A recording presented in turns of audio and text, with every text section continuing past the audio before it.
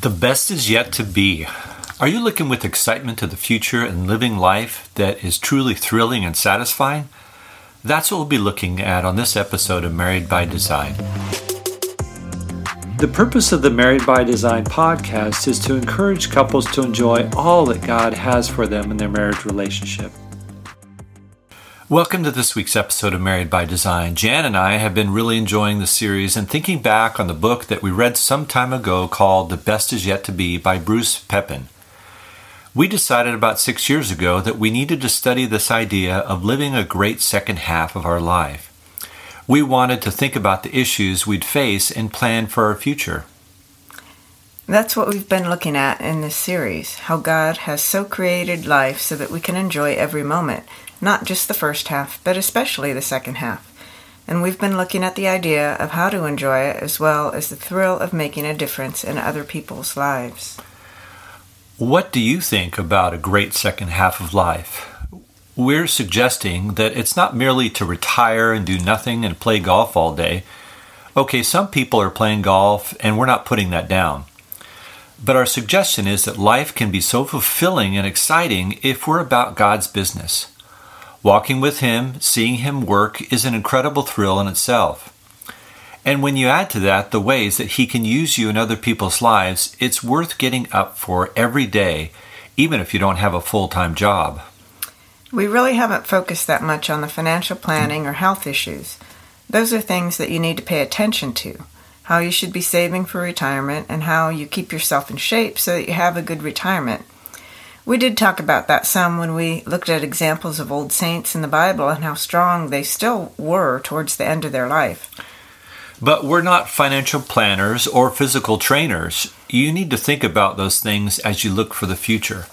But we want to encourage you to add to that some other aspects of life that will make you excited about what He's doing here on earth. That means there should be no fading away, no sitting on the bench and just puttering around the house, not at least while you're able to be involved in other people's lives. And for the most part, that doesn't end till you're gone.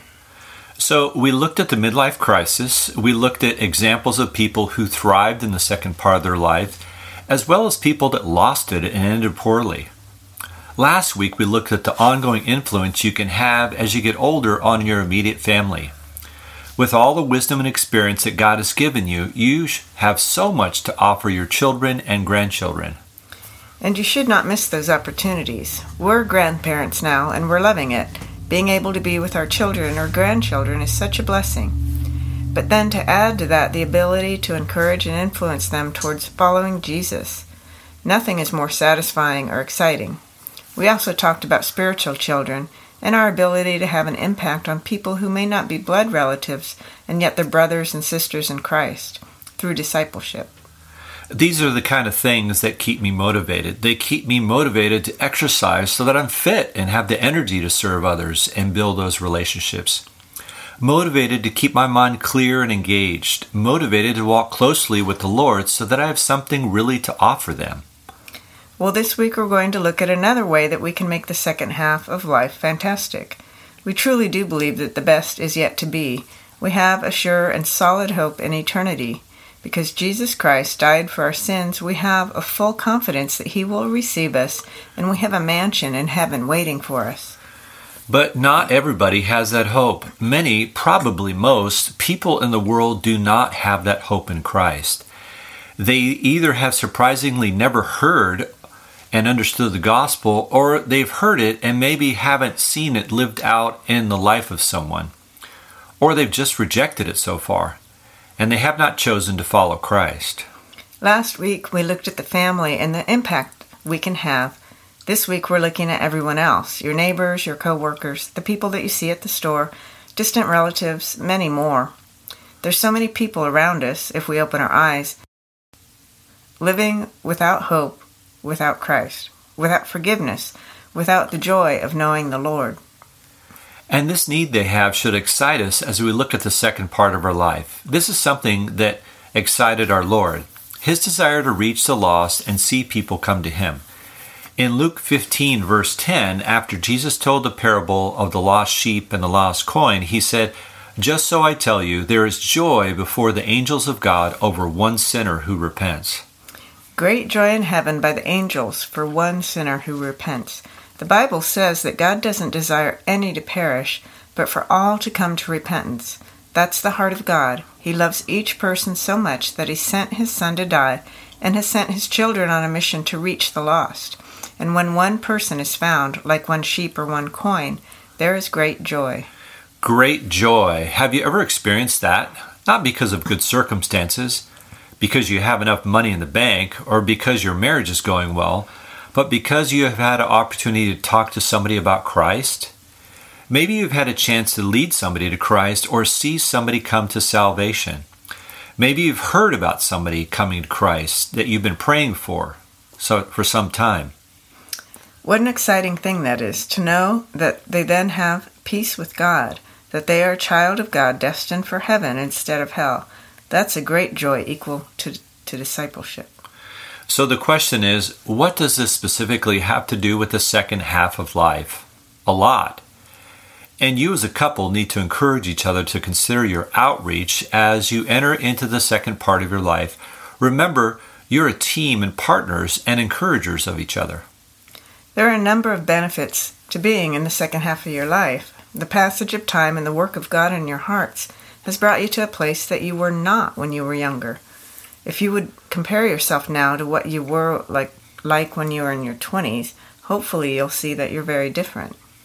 That's right, and some of those differences make you more effective in sharing your faith and looking for those lost sheep and coins. For one thing, you're more grounded in the Word.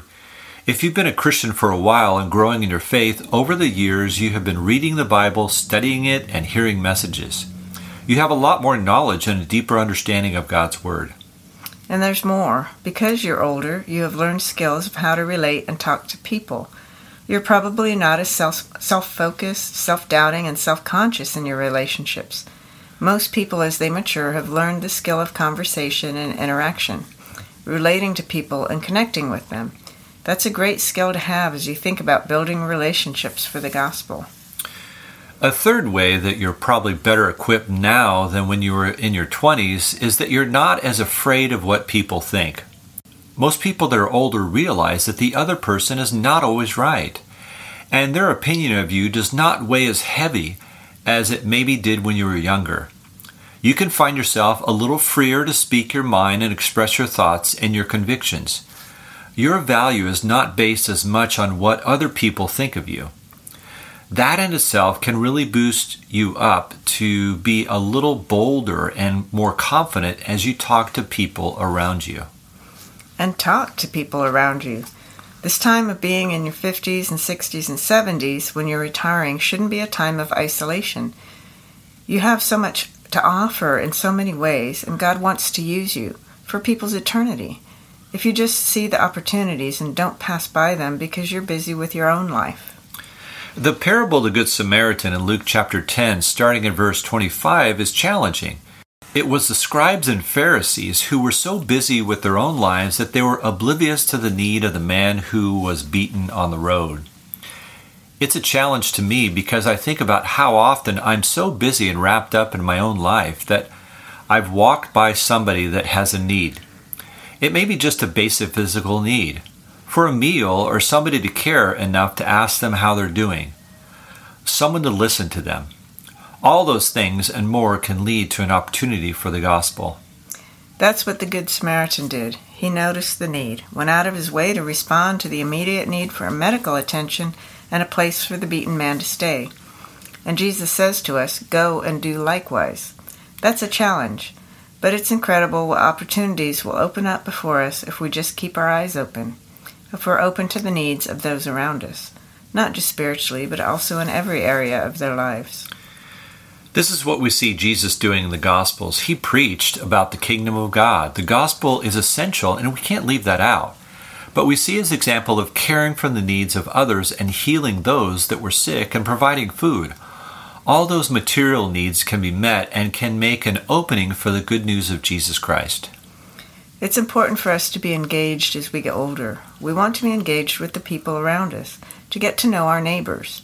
We're planning on having a barbecue this spring to invite our neighbors just to get to know them, to begin to see their needs and what's going on in their lives, and to look for opportunities for the gospel. I could find it easy just to be home and for us to do our own thing. But it's so much more exciting to be engaged with people in their lives. The times when I've had a chance to talk to somebody about the Lord and share the gospel, I've gone away from there more excited. To see God work and open up that conversation, even if they don't accept Christ at that point. And that's an exciting way to live. That's the kind of life on your last day you can look back and feel a sense of satisfaction that God has used you. If you don't have the Bible knowledge that you feel you should, maybe you need to do some studying. If you feel that you need to hone your skills of conversation, engaging with people, take a look at that. If you feel like you still lack the self-confidence, that's something you need to work on. There's a lot of barriers and excuses that we can make for not being a witness. To be a witness first with our life, and then second of all, in our words. If you just begin to pray and ask God to give you opportunities, it's amazing what doors He will open.